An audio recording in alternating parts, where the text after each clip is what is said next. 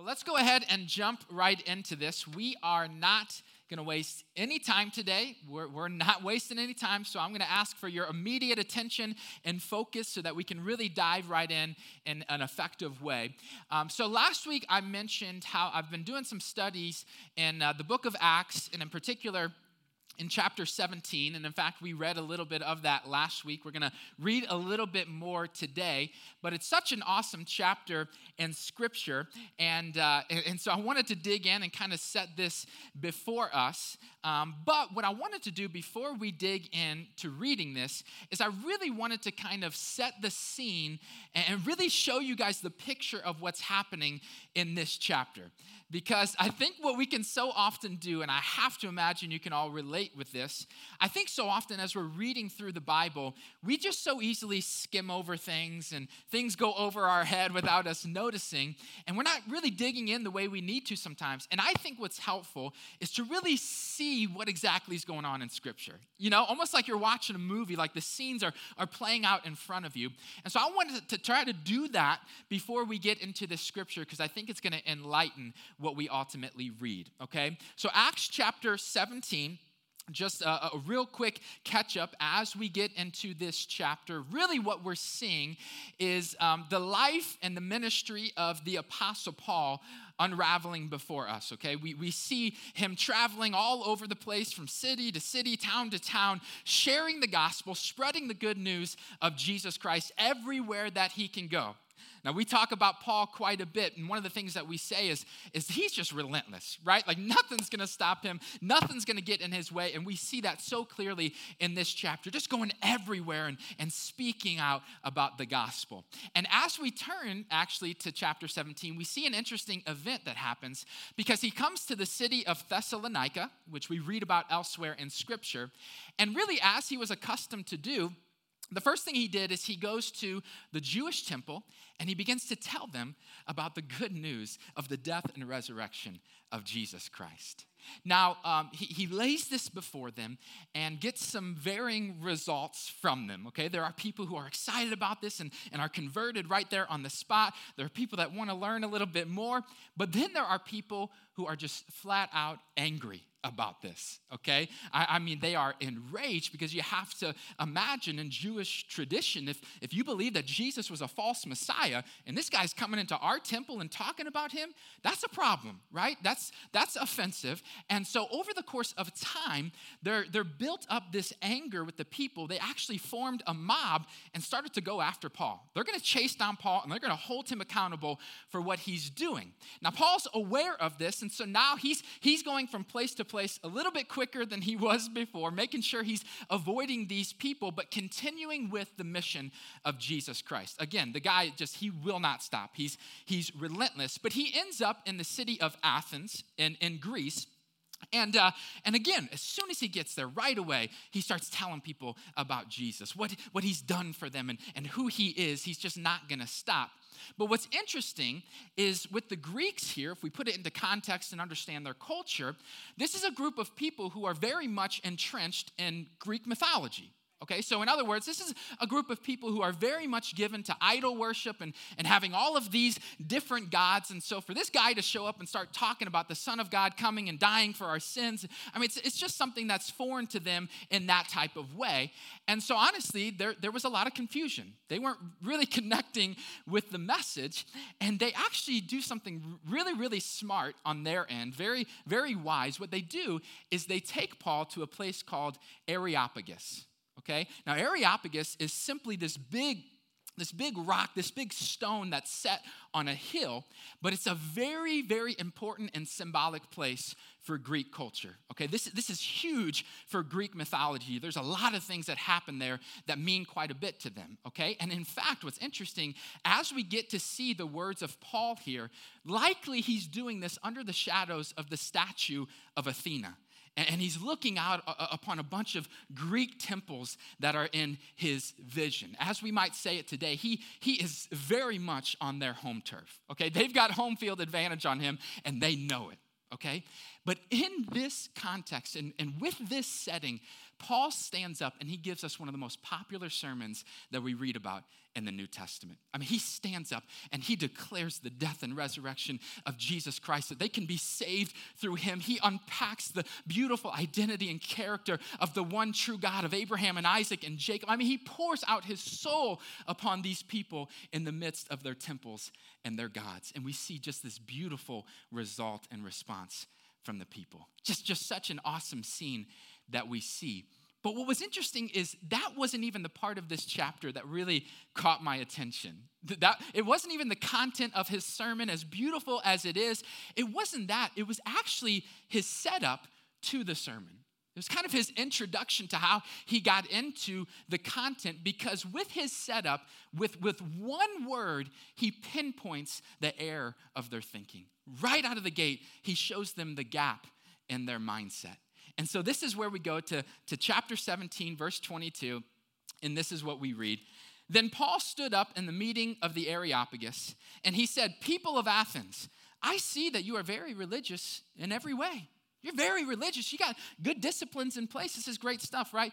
But then we get to verse 23. "But as I walked around, I looked carefully at the things that you worship, and I even found an altar with 'To an unknown God' written on it." Watch what he says. "So you don't know what you are worshiping. And so now I'm going to tell you about this unknown God." Such a beautiful setup, right? So much courage and so much wisdom. And he hits it right between their eyes. I love his courage and his attitude. And here's what he's saying. Hey, you guys got the right approach. Like you kind of got the right idea and the right disciplines, but there's a really big problem going on here. And that is, you don't know God. You don't know him. You don't know who you are to worship. You don't know who you are to serve. You don't know where to aim your affections. You simply do not know him.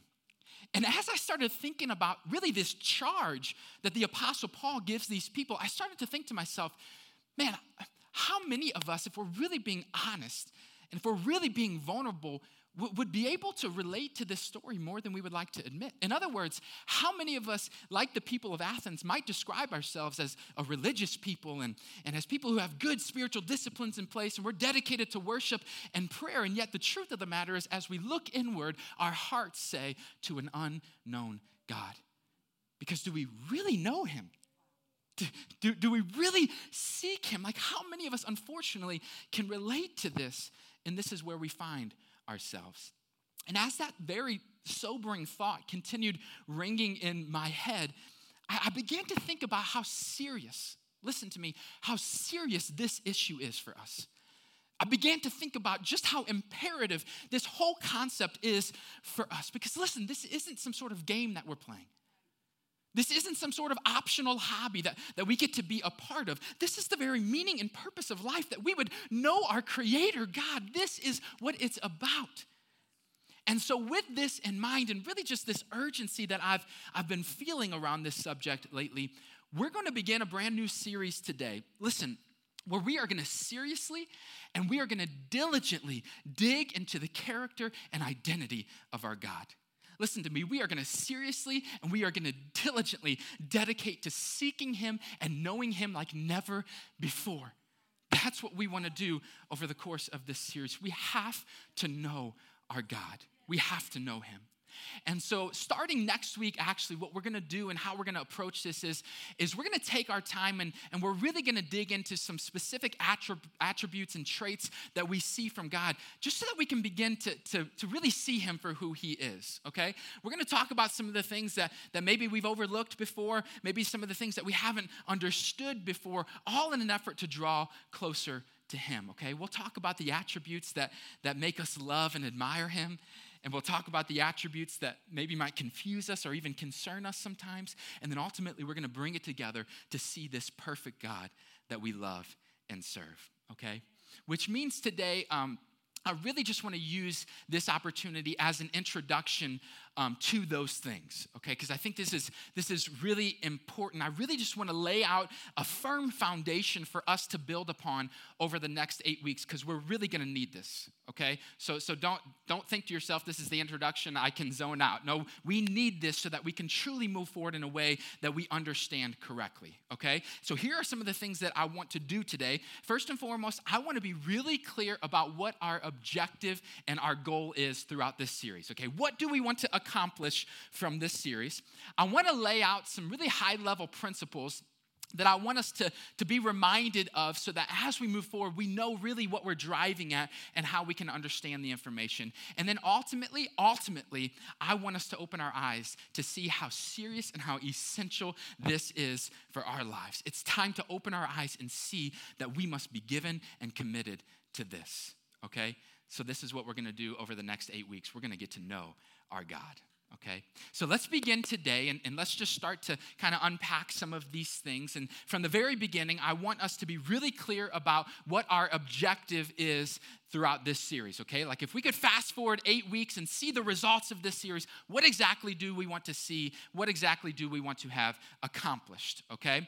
And so I'm going to read this. We're actually going to put it on the board so you can write this down and be reminded of it. But here is our objective through this series, that we would begin to truly know God so that we can truly serve and worship him. Let me say that again so it just like begins to register what we're saying here. The objective is that we would begin to truly know God so that we can truly serve and worship him. That's what we want to accomplish over the course of these 8 weeks and well beyond. Okay, so let's begin to maybe tease that out a little bit so we can really see what that objective truly means. And so let's start with this. When we say that we want to begin to truly know God, when we say that, the very first thing that we have to understand is that there is a huge difference between knowing God and knowing about God. There's a monumental difference between the two of those. And so let me just hit this one head on, okay? I want you to be stretched mentally and intellectually throughout this series. I want you to learn new things about God, and I want you to challenge your preconceived notions, and I want you to expand your knowledge. I want all of that. But the truth of the matter is, if that's all that happens for you over the next 8 weeks, this series will be a failure. Because the aim is not that you would simply know information about God, but that you would have a relationship with him. That's the point, that we would have an intimate, personal relationship with our God. That's what we're trying to achieve. And I want you to just think about this in the context of any other relationship in your life. You know, so often we forget that it's a relationship just like any other that we have, right? And so when you think about it through that lens, you don't get to know people by simply reading about all of their attributes, right? Or even learning new information. That's part of it. That's a piece of it. But that's not really how we get to know people. How do we do it? Well, we spend time with them. We give them a lot of our time and our attention, and over time we begin to trust them and get vulnerable with them, and we begin to notice how they respond to situations, and we begin to see their desires come to light, right? This is what a relationship looks like. And so listen, this is what I want us to experience with God through this series. Not that we would simply know some information about him, but that we would dive into a deep, meaningful relationship with him. That's what we want to do, okay? And listen, the reason it's important to call this out, well, it's because this is what God desires from us. This is what he wants from us as his people. He wants to have a relationship with you. He wants you to truly know him. That's his desire. Little old you, he wants you to know him. And let me give you some examples of this in Scripture. Let's go to Jeremiah chapter 9, starting in verse 23. Thus says the Lord, let not a wise man boast of his wisdom, and let not the mighty man boast of his might, and let not a rich man boast of his riches. Watch verse 24. But let him who boasts boast of this, that he understands and knows me. In other words, don't boast, don't be proud about anything else in your life. If you're going to be proud about anything, let it be that you understand and you know your heavenly Father. That's what you need to be proud of, okay? This is important. In fact, watch what Jesus says in John 17, verse 3. Watch what he says. Pay attention, focus in. This is what Jesus says. This is eternal life. Stop right there. Do your ears perk up after that? I'm about to tell you what eternal life is. Watch what he says. That they may know you, the only true God, and Jesus Christ, whom you have sent. This is eternal life. This is what it's all about, that they would know you, God, that they would have a relationship with you. That's what this is all about. This is something we have to grasp. We have to be serious about. Now, here's an interesting question, and maybe you can think about this through the course of this series, but what does it mean to know someone? Like, what exactly does that truly encompass for you? Because if we're being honest about it, that can be a very complex thing to really know someone, right? In fact, I'll bet you that you could think about somebody who's come in your life at some point who you would have said, I know that person. Like the back of my hand, I know that person. And yet with one action, you have to back up and go, maybe I didn't know them, right? I don't know that I knew that person at all. This can be a very complicated thing, but this much we do know, okay? This is what we can say. Truly knowing someone intimately, take this, takes a lot of time, takes a lot of effort, and it takes a lot of attention. I'm going to say that again. To truly get to know someone intimately takes a lot of time, takes a lot of effort, and it takes a lot of attention. Another way of saying this is you cannot truly get to know someone by accident. It's a purposeful, intentional journey that we go on. And so what do we do? What do we do? Well, we listen in and we learn about them.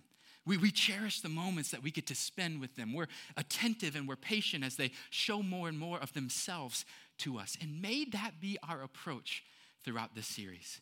May we be attentive. May we be dedicated. May we be given as he lovingly and gracefully shows more and more of himself to us, okay? This is what I want to be given to. In fact, I would think about it this way. Maybe this will help just from a practical standpoint how you can do this. But let's just do a really quick exercise, okay? I want you to really envision this. If you need to close your eyes, really envision this. If you personally could meet any man or woman in the entire course of history, any person in history, maybe it's a lost loved one, maybe it's somebody that you would call your hero, maybe it's somebody that you respect throughout the course of history. You get to spend time with that person. You get to spend the day just in their presence. Think about this, okay? What would be your approach to that? Like what tactic would you take if you were in the room with that person? Because I would bet money on the fact that your approach would be one of listening rather than speaking. I can see you soaking in every word that's being said, paying attention to every action and intention of their heart, leaning in hopes that they share more and more of themselves to you. And this is what we must do in our relationship with God. This is what we need to do throughout the course of this series. We need to be attentive.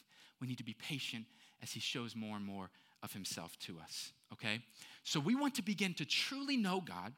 We want to truly have a relationship with him. But why? So that we can properly serve and worship him. So take a listen to this, okay? That means, I'm going to burst your bubble, that means that this whole thing, this whole process is not about you, it's about him. So that we would serve and worship him. That's why we're taking this endeavor. Let me show you how the Apostle Paul writes this in Colossians chapter 1. He says, for this reason also, since the day we heard of it, we have not ceased to pray for you and to ask that you may be filled with the knowledge of his will in all spiritual wisdom and understanding, so that you will walk in a manner worthy of the Lord, to please him in all respects, bearing fruit in every good work and increasing in the knowledge of God. So here's what's being said. Paul's prayer for the church is that you would grow in knowledge. In fact, that you would be filled with knowledge and wisdom. But why? So that you can serve him. So that you can honor him. So that you can move in him. That's the point. So quickly we forget. We can't please him. We can't move in him if we don't know him. It's impossible to do. True affection is only possible with true knowledge. Let me say that again. True affection is only possible with true knowledge. So let me put it this way. If I were to walk up to you and I were just to start lavishing you with compliments about a bunch of things that aren't true about you, how effective would that be? How quickly would you see through that? This guy doesn't know me at all, right? This affection is not genuine. It's not real, right?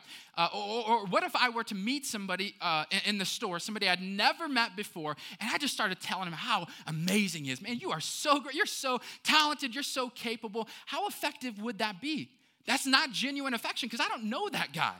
So true affection is only possible with true knowledge. And this is how it works with God. As we learn more and more about him, as we see his character and his identity, we can better serve and worship him through our words and our actions in our relationship, okay? And so this is our aim. With greater understanding comes greater worship and greater affection, and that's what we want to be about as his people, okay? So we want to truly know God, to truly have a relationship with him so that we can properly and affectionately serve and worship him. Okay, that is our objective. That's what we want to accomplish. So with that in front of us, real quickly, I want to cover some high-level principles that we really need to keep in front of us as we move throughout this series, okay? These are the things that we're going to need to remind ourselves so that we can really filter this information the right way, okay? So they're very practical, but they're very important. In fact, if you're a note taker or if you're somebody that forgets things easily, write this down and go back to it throughout this series, okay? So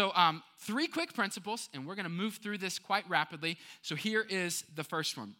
We have to understand that we cannot relate to all of God's attributes, okay? We simply cannot relate to all of who God is. We desperately want to, but it's simply not possible. And we talk about this a little bit in the past, but what we see in Scripture is that God's attributes are broken up into 2 different categories, okay? And the first one is called communicable traits. So these are simply traits that he's communicated or given to us. So these are things that we can actually share in with him. So the idea of knowledge and love and wisdom and patience, these are attributes we get to share with our God. Now, obviously, he's on a totally different level, but we get to share in that and connect with him in those ways. But the other category is called incommunicable traits, and these are simply the traits that we can't relate to, all right? We cannot connect with these things. Think about his omnipresence, the fact that he's everywhere all at once. We can't relate to that. We think about his eternal nature. He's always been, he will always be. We can't really connect to these things, and I think it's helpful to understand that. So again, as we move forward, we can filter this the right way, because we are going to talk about attributes that fall into both of those categories. And so we need to understand how exactly to deal with that. But I think you're really going to learn to enjoy that, because I think what you're going to see in this really beautiful way is just how big and amazing and unique our God is, while being reminded that we can be like him, that we get to share in those traits with him and relate to him in ways that we never thought possible.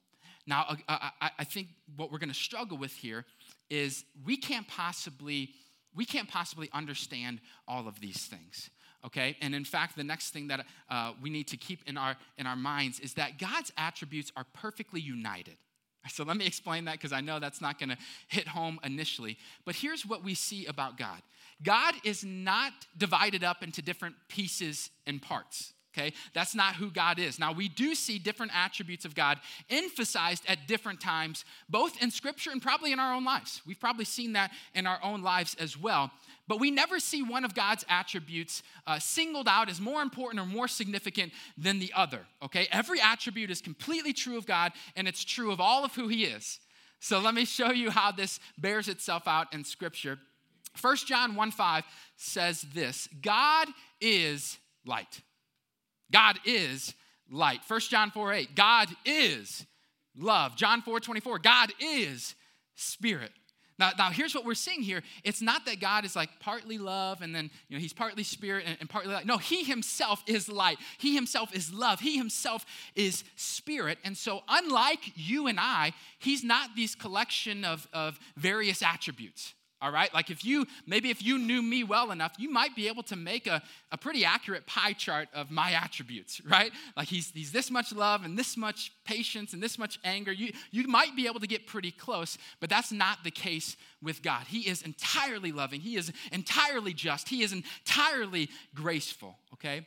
Now, again, we do see examples in Scripture where he definitely shows certain attributes more prominently at different times, but we have to understand that all of these things come together in this beautiful, unified, perfect way to show us who he is, okay? Now, again, this is something that we can't imagine. This isn't something that we can really comprehend. In fact, we can hardly even begin to really understand what that means or looks like. And so this is our last principle, and I think this might be the one that you need to cling to most as we move forward, and that is, listen, we can never fully know God. Okay? We can never fully know him. In other words, we can never know everything there is to know about God.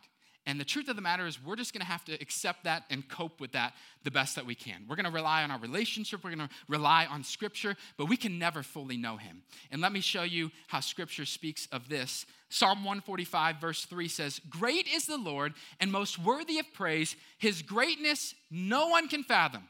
You cannot fathom, you cannot comprehend his greatness. It's just not possible. Psalm 147:5, "Great is our Lord and abundant in power. His understanding is beyond measure." You can't measure it. You can't imagine his level of understanding. When speaking of his knowledge, Psalm 139:6 says, "Such knowledge is too wonderful for me. It is high, I cannot attain it." It's too high, I can't get there, okay? And then watch what he says in Isaiah 55:9, "As the heavens are higher than the earth, so are my ways higher than your ways. And my thoughts are higher than your thoughts." We cannot fully know God. He's infinite and perfect. We are finite and limited. It's just reality, okay? It is what it is. But here's why I think we need to remember this, especially as we head into this series, okay? Think about this. We can either allow this fact, because it is a fact, we can either allow this to really frustrate us and to really irritate our pride, and eventually we're going to get really discouraged and get really down because we can't comprehend all these things, right? We can do that, and that will happen if you let it. Or what we can do is we can allow this fact to inspire us. And we can allow it to push us and lead us to understand that our God is so big that we can forever glory in knowing more and more about who he is. And so that's what we need to cling to, okay? So let me encourage you this way. You are not going to comprehend everything that we're about to talk about over the next 8 weeks. You are not going to be able to fully understand these things. But don't be discouraged by that. Don't let that get you down. Instead, continue to lean into him more and more as he reveals himself to you, okay? Let's trust in him. Let's lean into him so that he can show himself to us, okay? Because here's the good news. While we cannot fully know God, we can truly know God. And what I mean by that is we can know the truth about who he is and what he desires. And we can grow in that truth every day of our lives. We can do that. Again, let's go back to our relationships in this life. Let's remind ourselves, though we can't know everything there is to know about our friends and our family, does that mean we give up? Does that mean we just cast them aside and move on? No, it just means that there's more to learn. There's more conversations to have. There's more things to notice. And this is the same way in our relationship with God. We keep moving forward. We keep pressing ahead. And why do we do that? Because listen to me, this is the highest priority of our lives. This is the pinnacle of our existence, that we would truly know our God. This is it. That's why Jesus said this is eternal life, that they would know you. This is everything. This is what it's about. In fact, watch what Paul says in Philippians 3:8. Really lean into every word. He says, "I count all things to be loss in view of the surpassing value of knowing Christ Jesus, my Lord." This is everything to me. I'll survey my life, and I'm so grateful for everything that I have, but honestly, it's loss in view of the surpassing knowledge of Christ. That's all I want. That's the priority of my life, and that's what we want to lean into throughout this series, okay? And so to help with this, we're going to do something a little bit different than we would typically do in a series, because we really want to keep this idea of relationship and intimacy in front of us. And so we're going to put some really intentional steps in place for all of us to come together and do so that we can draw closer to him, okay? This is the first series of the year, and our word of the year is move. So we're going to lay out things so that you can actively move in these things and draw closer to him, okay? And so listen, here's our request, that you would be committed to these things, that you would give yourself to these things. Because I promise you, if you truly do that, you will grow to know him like you never have before. You will see him like you never have before. You will feel him like you never have before. And so let's commit to these things, okay? So 3 things that we're going to do. They're very practical, but let's give ourselves to them. And the first one is every week throughout this series, every week for the next 8 weeks, we are going to have a night of prayer here at the church. Okay? Just a night of prayer where we're going to open the doors. It'll only take 30, 40 minutes, but we just want to come together and spend time with God. That's literally what we want to do. We want you to just come and spend time with him. Focus in on him, right? Carve out that part of your schedule so that you can really be intentional about your relationship, okay? Now, we're going to break it out into different rooms in the building, so it's not like we're all going to be huddled here. We want you to have your personal space and really get to meet with God. But you can also do this from home if you're more comfortable with that. But bottom line is we want to carve out some really intentional time to get to know God. And so this is one of the things we're going to do, okay? In tandem with that, we're also going to have a night of fasting every week throughout this series, okay? So real quick, if you're not familiar with this whole idea of fasting, it's simply this. This is a way that we as God's people can sacrifice to put our focus on him, okay? It's really about like removing all of our earthly distractions and just putting our focus solely on him. Just absolutely putting our trust in him. This is something that we see Jesus doing just after he's baptized. 40 days and 40 nights he fasted, and that's what we're going to do. No, I'm kidding. 40 days and 40 nights he fasted. But listen, he did this just before his ministry. Just before he was going to step into the things that he was going to accomplish. In other words, this is how he prepared. This is how he got focused to do what he was going to do, is to fast. And so that's what we're going to do. Again, it's a new year. And so to start the year, we want to put our focus and our attention on him. And so whether that's one meal or that's the whole day, whatever you want to do, whatever feels right with your relationship with God, then we want you to do just that, okay? Now, if you have any questions about either prayer or fasting, you can go to any one of our pastors. You can also go to Zach and Lauren Loki. They can raise their hands right here and just ask them some questions about how you can step in this in an effective way, and I promise you they'll give you the right advice, okay? But then the last thing that we're going to do is every weekend at the end of our services, we're going to have weekly communion together. Okay? And this is something that we haven't been doing lately, especially during the COVID season, right? But this is something that we really want to be serious about. And ultimately, here is the goal, is that at the end of every message, at the end of every service, our immediate action is to commune with him. Immediately, we're just going to spend time with him and put our focus on him so that as we leave these doors, that we're not forgetting what is the priority, okay? So if you want to do some research around what that means and look into that, I would encourage that. We'll explain it a little bit before we do it each week, but this is going to be something that we can intentionally do to get to know our God better, okay? Again, very practical things, but if we take these intentional steps, we will get to know him better. And here's the truth of the matter. We have to create the right habits in our relationship with God. See, it's not going to happen by chance. It's not going to happen by accident. We got to carve out the time. We got to be intentional about this. We have to make him the priority. And so these are just a few ways that you can do that to start the year to get you off on the right foot. Because here's the truth of the matter. And let me just bring this full circle as we end today. I know so many of us feel like we know God. In fact, maybe some of you, as I've been delivering this message, you're thinking to yourself, I know God. I know him, and I hope that's true. But I think more often than we realize, we're like the people of Athens. Religious at heart, sure.